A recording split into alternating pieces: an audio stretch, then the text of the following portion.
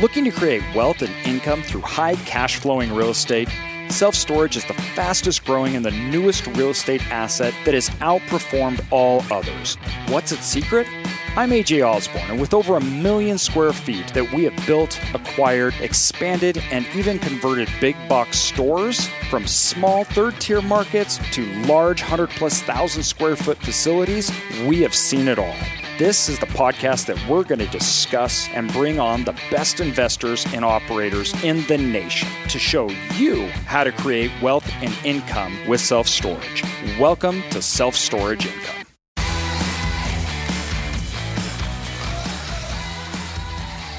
Welcome everybody to Self-Storage Income, and today we've got I think it's going to be a fantastic podcast. I hope it doesn't bore you guys, but this is like the meat. Oh, the meat. That's right. It's going to be incredible. It's going to be fantastic. Amazing. The most amazing episode we've ever had. So one of the things that we're doing today on this podcast is we're going to go through numbers. That's right.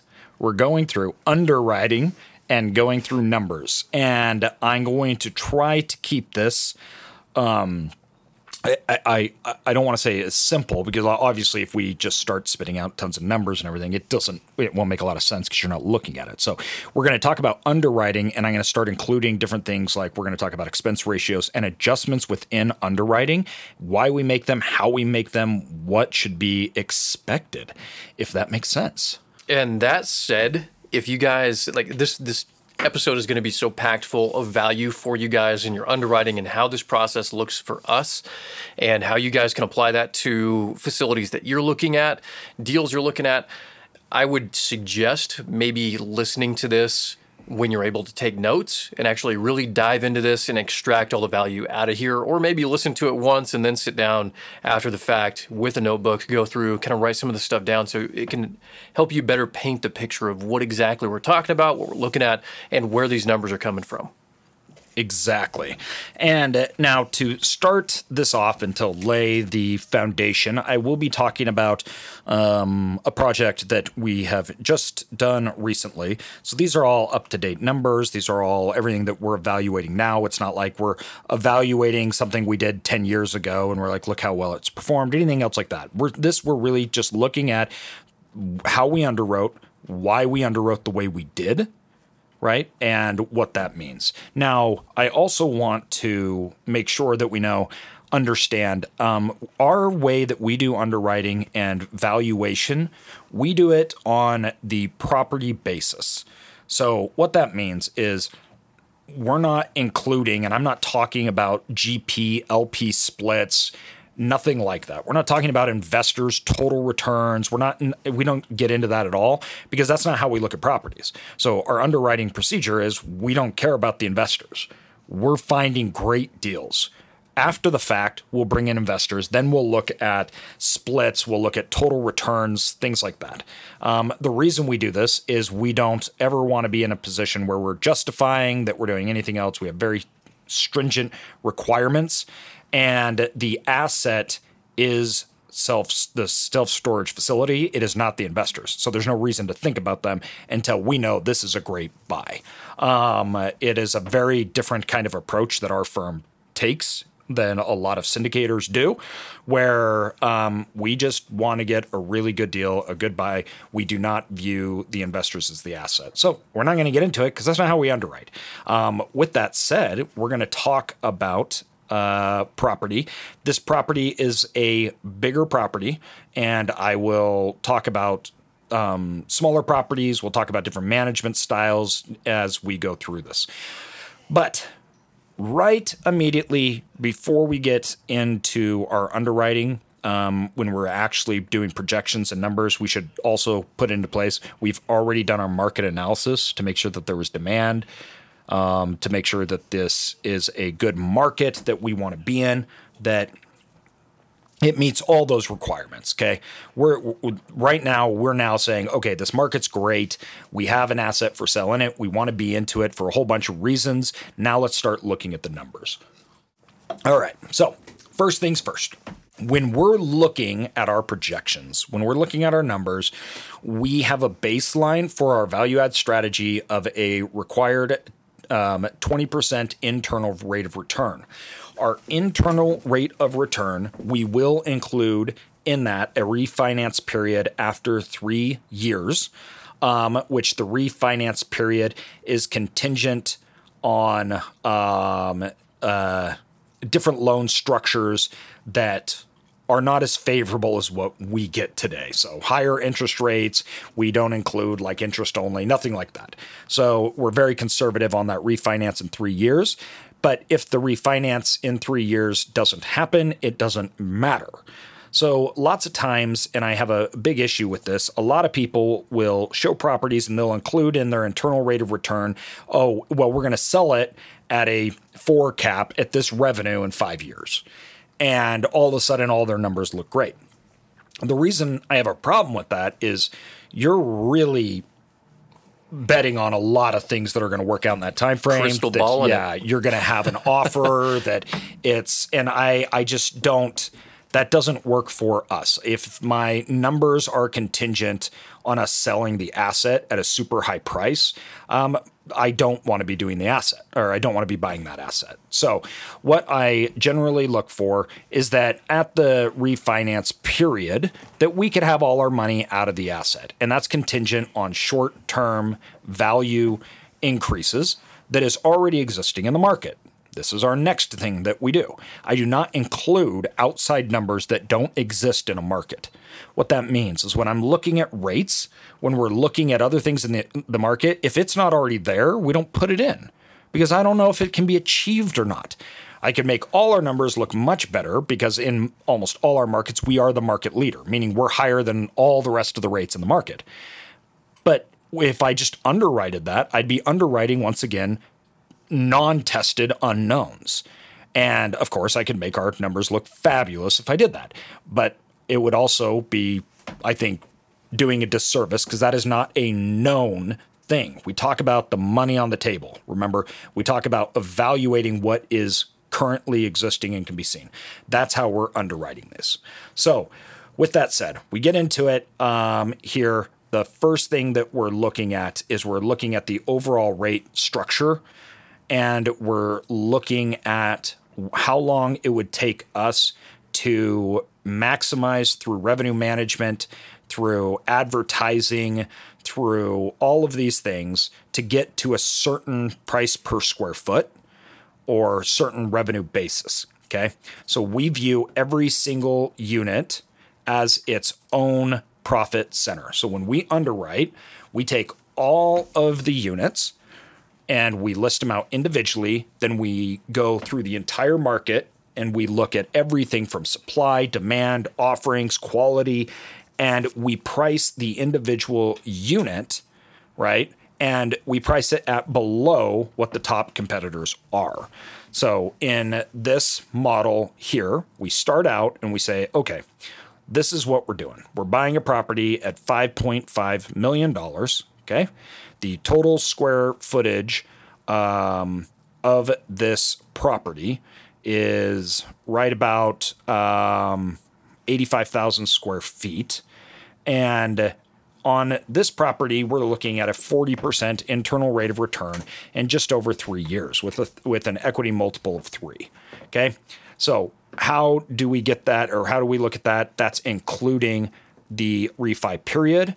Without the refi period, we have a payback period of right about 7 years and an equity multiple of 1.5, being non-aggressive, conservative, and just doing a standard on as we're going. So we view that as our baseline, right? So this is what would happen if we just did nothing. We just basically raised rents, we tried to manage it well, and then just kind of walked away, let it do its thing.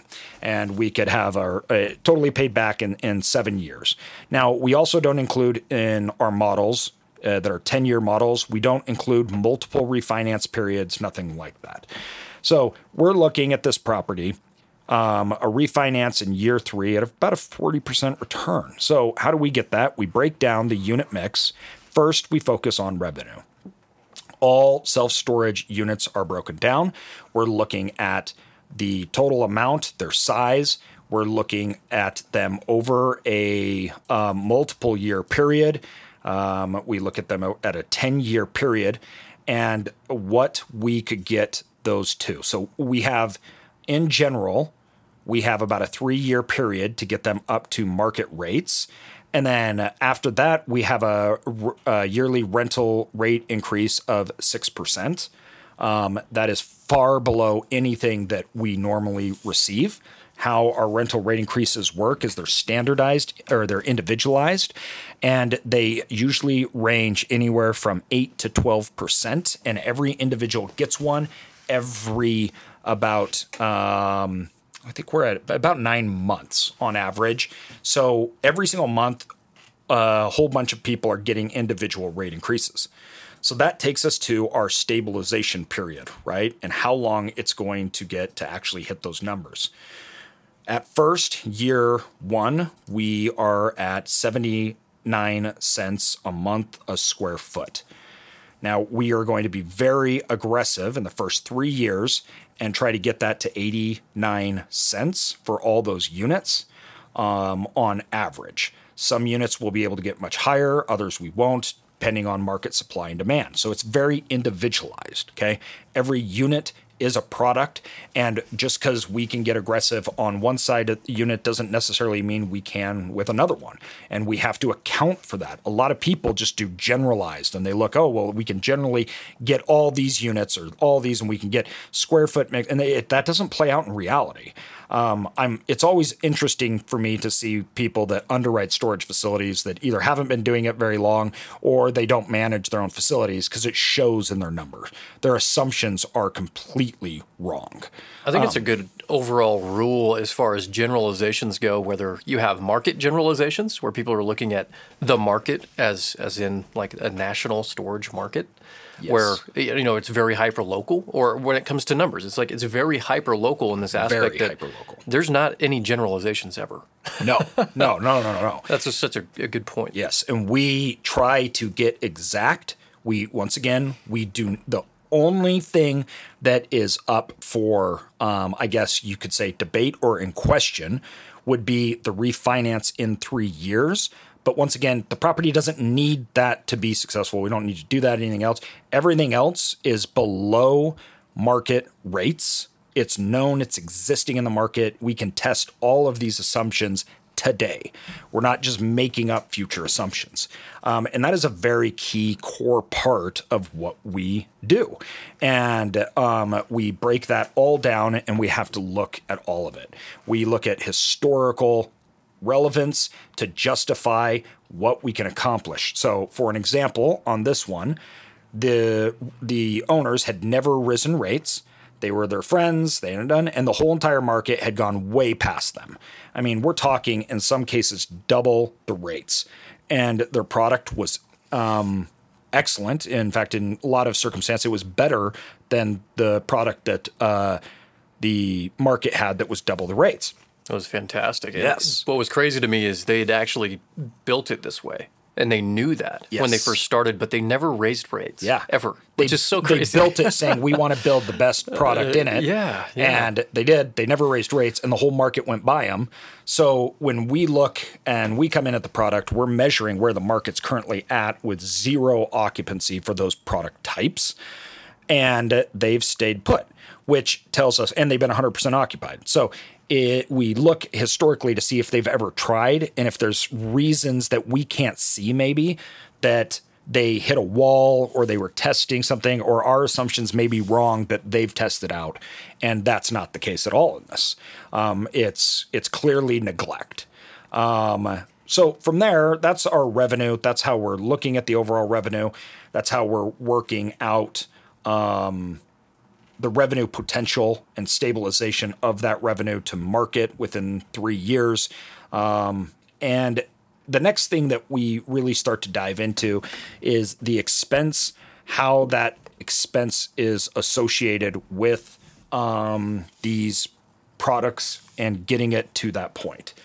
Now, sometimes when you have underwritten a property We've seen this multiple times before. Some of the largest expenditures, particularly depending on where you're at, is not taken in account for and it's not adjusted. One of these are taxes. So whatever the current owner's taxes is irrelevant because when I buy it, there's a new tax basis and my underwriting has to be adjusted for that. And we've seen properties that either people have bought or they've been presented to us where there was no tax adjustment made. And they all of a sudden thought that they were getting a good deal. And the deal ended up either being horrible or it ended up just eating up all their cash flow. And in some cases, it can literally take you into negative territory. So you were underwriting it under false pretenses on what the future expenses are going to be. So we underwrite at the new adjusted ones, which you can work with the county. You can see what all that is. You can talk to them. You can even have a third party go out to give you an exact number on how that they're going to work and how they're going to raise those taxes dependent on your cost basis and depending on the rules of the county. So how that county adjust for those taxes. So on this property, the broker luckily was a good one and he'd already done this before. So we had underwritten that increase in that expense up to its new basis. Now, the next thing that we look at and that we almost always increase is our insurance liability. We take a standard 2% for repairs and maintenance. That's ongoing. And we also hold capital in reserve. So when we look at our reserve capital, I'll tell you for this property how much we put in there. So on this property, we start out with $50,000 and then we move 2% into repairs and maintenance. And we allow that to build up until we get a good, healthy reserve. This will depend on properties and what either our maintenance that needs to be done upfront or what future maintenance could be. So that will depend on how much we reserve. This property was in excellent condition. We had another one that we did actually in the same market, which was 2 facilities. We put in $250,000 to start out.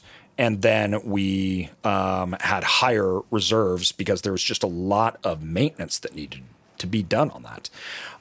So that is an ongoing expense at 2%. That may die down depending, but we keep it standard. So we have a administration. We usually use around 3.2%. Payroll, call center equals to be around 6% of the total cost. We have professional management fees, which is always 6%. We charge 6% for our management fees, but we do not take fees on anything else. It's a flat 6%. There's no insurance. There's nothing like that. That all goes back to the gross profit revenue. And even, by the way, if we are not operating this with other people or anything else, we include that. That goes to the management side and what we have to do. Or if you're doing third party, that obviously needs to be included. On this site, the utilities were about 3%, advertising and promotion. This is a set 3.42%. And I'm going to talk about why that's set. I see a lot of people, they'll do set, but then we're going to get up to occupancy and then we're going to lower it. I see this a lot, actually, because one of the things, particularly people with small operations do, they come into it with an idea that our biggest win here is we're going to lower expenses. Now, this can work, and in fact, this needs to work on smaller properties when you're dealing with things like the payroll and admin, because this payroll and admin is only 6% of the payroll call center is only 6% of our total amount on this property. But if this was a smaller property, that would be much, much, much bigger, right? So like at this property starting out, we have a 37% expense ratio, which once again, we keep good, healthy expense ratios and we don't pare down things like advertising and promotion, which is $25,000 a year on this property. The reason being is even when we're full, we're raising rents so fast that we're kicking people out and we're refilling it with much higher place rents. So if you chart that over multiple year period, that advertising fee benefits you so much because you're replacing lower paying tenants with higher paying tenants consistently. So your overall growth in revenue is substantial. That also goes into dynamic pricing, things like that we do. It's a major, major benefit. On our properties that are so big, our payroll expense is 6%, right? Which is around $43,000, which pales in comparison to the revenue that we bring in when we're talking about other fees, things like that, and services that those individuals do. And at some properties, we have 2-3 employees. Once again, it's so small in comparison to our gross revenue, and we can directly attribute that payroll with their upsells and with everything else that they're doing on the property. And when you get into properties of this size, it's not logical to not have a person. Now, that also goes down to when you have a smaller facility, that it's not logical to have a person on there because it doesn't work. So that needs to be way more focused on the automation, maximization of that property, so that payroll doesn't eat up all your expenses, right? And that there's a lot of ways that you can do that. We have a lot of automation. We have automation even with multiple employees at our facilities. You're talking about a facility that's 150,000 square feet, does multiple millions in revenue. Our 2 employees there mean nothing as far as the revenue goes. And we can have 2 employees because of all the automation and everything in. So automation, the bigger you go, what it does is it reduces a total need of headcount by a little. We find that it's about a half a person right now.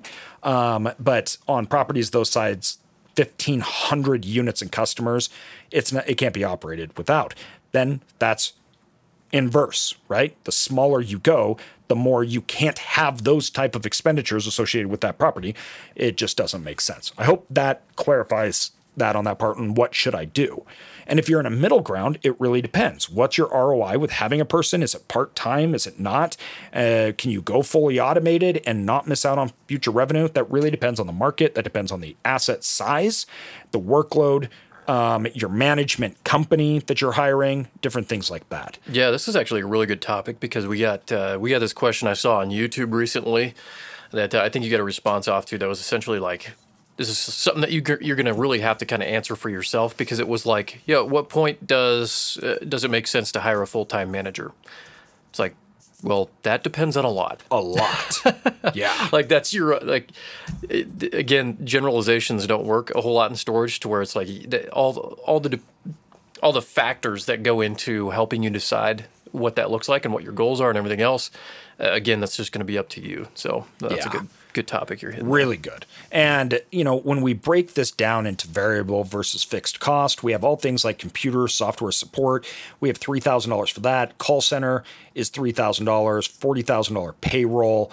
And up front, we have a little more of those expenses included. Okay. So up front, when we're looking at some of these variable expenses, they may be higher, and some of them will continue to rise with gross revenue, where on the opposite side of that, some of them will lower. But the key thing that we're looking at is our total amount. So our percentage of all these operating expenses, management fees, we include bad debt expenses, right? 16,000 bad debt. We include everything from obviously utilities, travel expenses, phone, internet, taxes, supplies, small tools and equipment. That's another $1,000 a month. These are all monthly fees I'm talking here. Repairs and maintenance, $14,000 a month.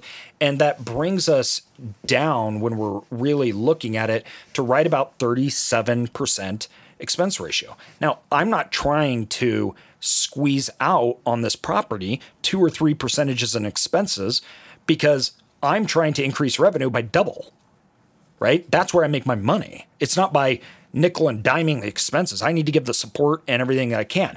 Then as that revenue grows, within 3 years, I'm already down 2-3 percentages in expenses. Not that I'm cutting expenses, but revenue is growing more and more. And a lot of those expenses obviously are growing dramatically with it because of need and everything. But it's the total overall percentage. I want to keep new higher tenants coming in. I want to have nice looking product. We need to have a sales floor, all of that, right? This is a business. You got to think about a lot of these expenses as not just pure expenses, but these are investments. These are operating expenses. They're not just like, oh, well, if I could cut my utilities down, that would be great. That's not how this works, and especially not on the large property. That is one of the things that a property like this, right, will do. And what happens is this person's selling the property, right? And so they go to put it out on market, and they say, okay, yeah, we want to put this on market at whatever it is, a 5-6 cap, but our actual expenses is 20%. And guess what the market says? Nobody cares. You're underwriting this at a 35% expense ratio. Yeah. So now all of a sudden, all that money you saved on trying to cut expenses, nobody cares and nobody's buying it off of that. They're buying it off a 35% expense ratio anyways. And we bought multiple properties like this where they had to actually increase that person's expense ratio. We just lost out on a deal that we were trying to build, and they had to increase that person's expense ratio by 6 percentage points that they'd cut back because they thought it would help them in the sell. When actually what they probably did is they probably flattened their sales, and they probably didn't get any new people at their higher rate. They let some things fall. So then they also had to include maintenance in their reserves, and it just really hurts the owner. So a lot of times this idea really backfires. You need to understand the expenses, why they're there, and what you're getting from them. Okay. So our expense ratio, once again, here on this, we're right about starting out 37% expense. That's our net operating income is now 62%. That gives us, after our debt, right around a 30% cash flow margin. Okay.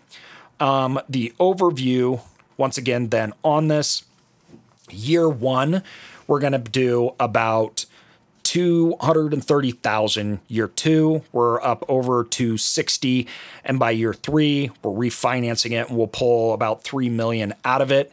And then we're almost back to 200,000 after that. And by year five, we're already over 215. By year six, even with the 3 million out, we're already way above the 230. And that's not after the refinance. That's not even being aggressive, right? So you can see how much money we make on these things.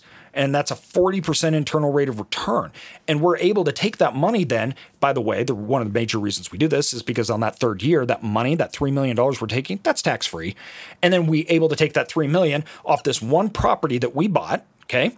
This one property that we bought, that we came in here, the site acquisition is $5 million, right? The loan is it's 5.5, excuse me. The loan is 4.1. So we had to put 1.4 million into it. And within 3 years, we're going to make 3.246 million, of which 3 of it is tax-free off our 1.4. It's incredible how much that can. And then too, by the way, afterwards, it's still cash flowing like 200,000, and it only takes 2 years after the refinance at a low increase to get higher than we were before. And we're not even including yearly increases of what we see as even normal over the last, I don't know how long it's been now. I've been in this game too long, 16 years. If you average out our 16 years, it's something like 12, 13% rate increases. If I included that in, this whole model would just be stupid. It'd almost be laughable. So we don't do that. We keep it conservative. Yeah. We keep it conservative. And that refinance period we're talking about, that's not at the refinance year rates that we're seeing. That's at a high interest rate. That's no interest only is included in this. Nothing. None of those goodies. And it's still performing like that. The thing that you need to remember is focus on the revenue and how your expenses contribute to the increasing of that revenue, right? And that's really important, making sure that you go in, your expenses that you have outlined are what I call true expenses. Okay, so they're actually the expenses that you will experience, everything from taxes to management, all of that. It's like we have one of our models that we put out. I think it was on the site. It's in the inner circle and CRE circle that we have. But on the side, what I do is it's a probability. So every unit has a probability of achieving a certain price range. And then every expense has a probability of your model having that expense under it. The thing is, by the time you close, that expense should be 100%. Those expenses written in should be 100% this is going to happen. If not, you've done it wrong. Like, you need to go into this knowing exactly what those expense ratios are going to be under you, not them, under you. And that's a big mistake a lot of people make. No, I like it, man. I think this is a great big overall picture of what you need to be focusing on. And I like how you tied, what is that return on investment of these expenses? Like they're not quote unquote expenses, they're investments. And what is your return on those expenses? And then also focusing on the controllables, focusing on the knowns and not trying to control uncontrollables or unknowns. Underwriting conservatively, I think this is a fantastic overview of exactly how to walk through and analyze and underwrite a facility, man. It was a great overview. Yeah, how I look at this is with on our expenses and on our revenue and everything that we're doing. I try to make this clear in all our subject matter. When people say things are black and white, like, no, this is the way to do it, or this is the way that it is, you should immediately almost like just not listen. And I try not to be like that because investing is dynamic. When we look at properties, we find opportunities that other people don't because we don't have a static thing we're doing. It's a dynamic way of looking at it. How can we improve this property? What can we do here? And we find things that other people are missing, where too many people come out and say, well, I need to be buying 8 caps. Mm-hmm. Well, off what expense? Off what revenue? How are they calculating? How is that under you? And people that get too black and white, when they actually find is it doesn't play out the way that they thought it would. And so their end result isn't even what they thought it was going into it. So right. I hope walking through this, it shows you how we approach things, how we're looking at it and looking at properties, which, by the way, on this property, we were the high bidder. We came in much over asking price. And I think the total cap rate on this property was probably a 4 cap. When we looked at it. So this was one that other people hadn't really done their research and they missed almost all the opportunity. And we underwrote at higher expenses, everything else. And so once again, it's be dynamic with it on your expense ratio, on your revenues, really dive into each line item and understand them. Couldn't have said it better myself. And we actually had an amazing conversation about this exact thing with Jeremiah on the episode that's just got published. Which was amazing. Right. Oh, it was like top 5 favorites of mine for sure. It's literally published right before this episode. So if you haven't listened to that, go and listen to that because the value in that episode is insane. Insane. Another thing too, guys, put out some stuff. Go check out our YouTube. We did a walkthrough on that. But guys, if this is helpful, we're literally showing everything. Please, guys, subscribe to this podcast. Give us a good review. That makes a huge difference to us, everybody. It really helps us out. And, we want to show you everything we're doing and help you guys keep moving. Yeah, absolutely. Thanks, everybody, for all your support, and we'll catch you guys next time. Talk to you soon.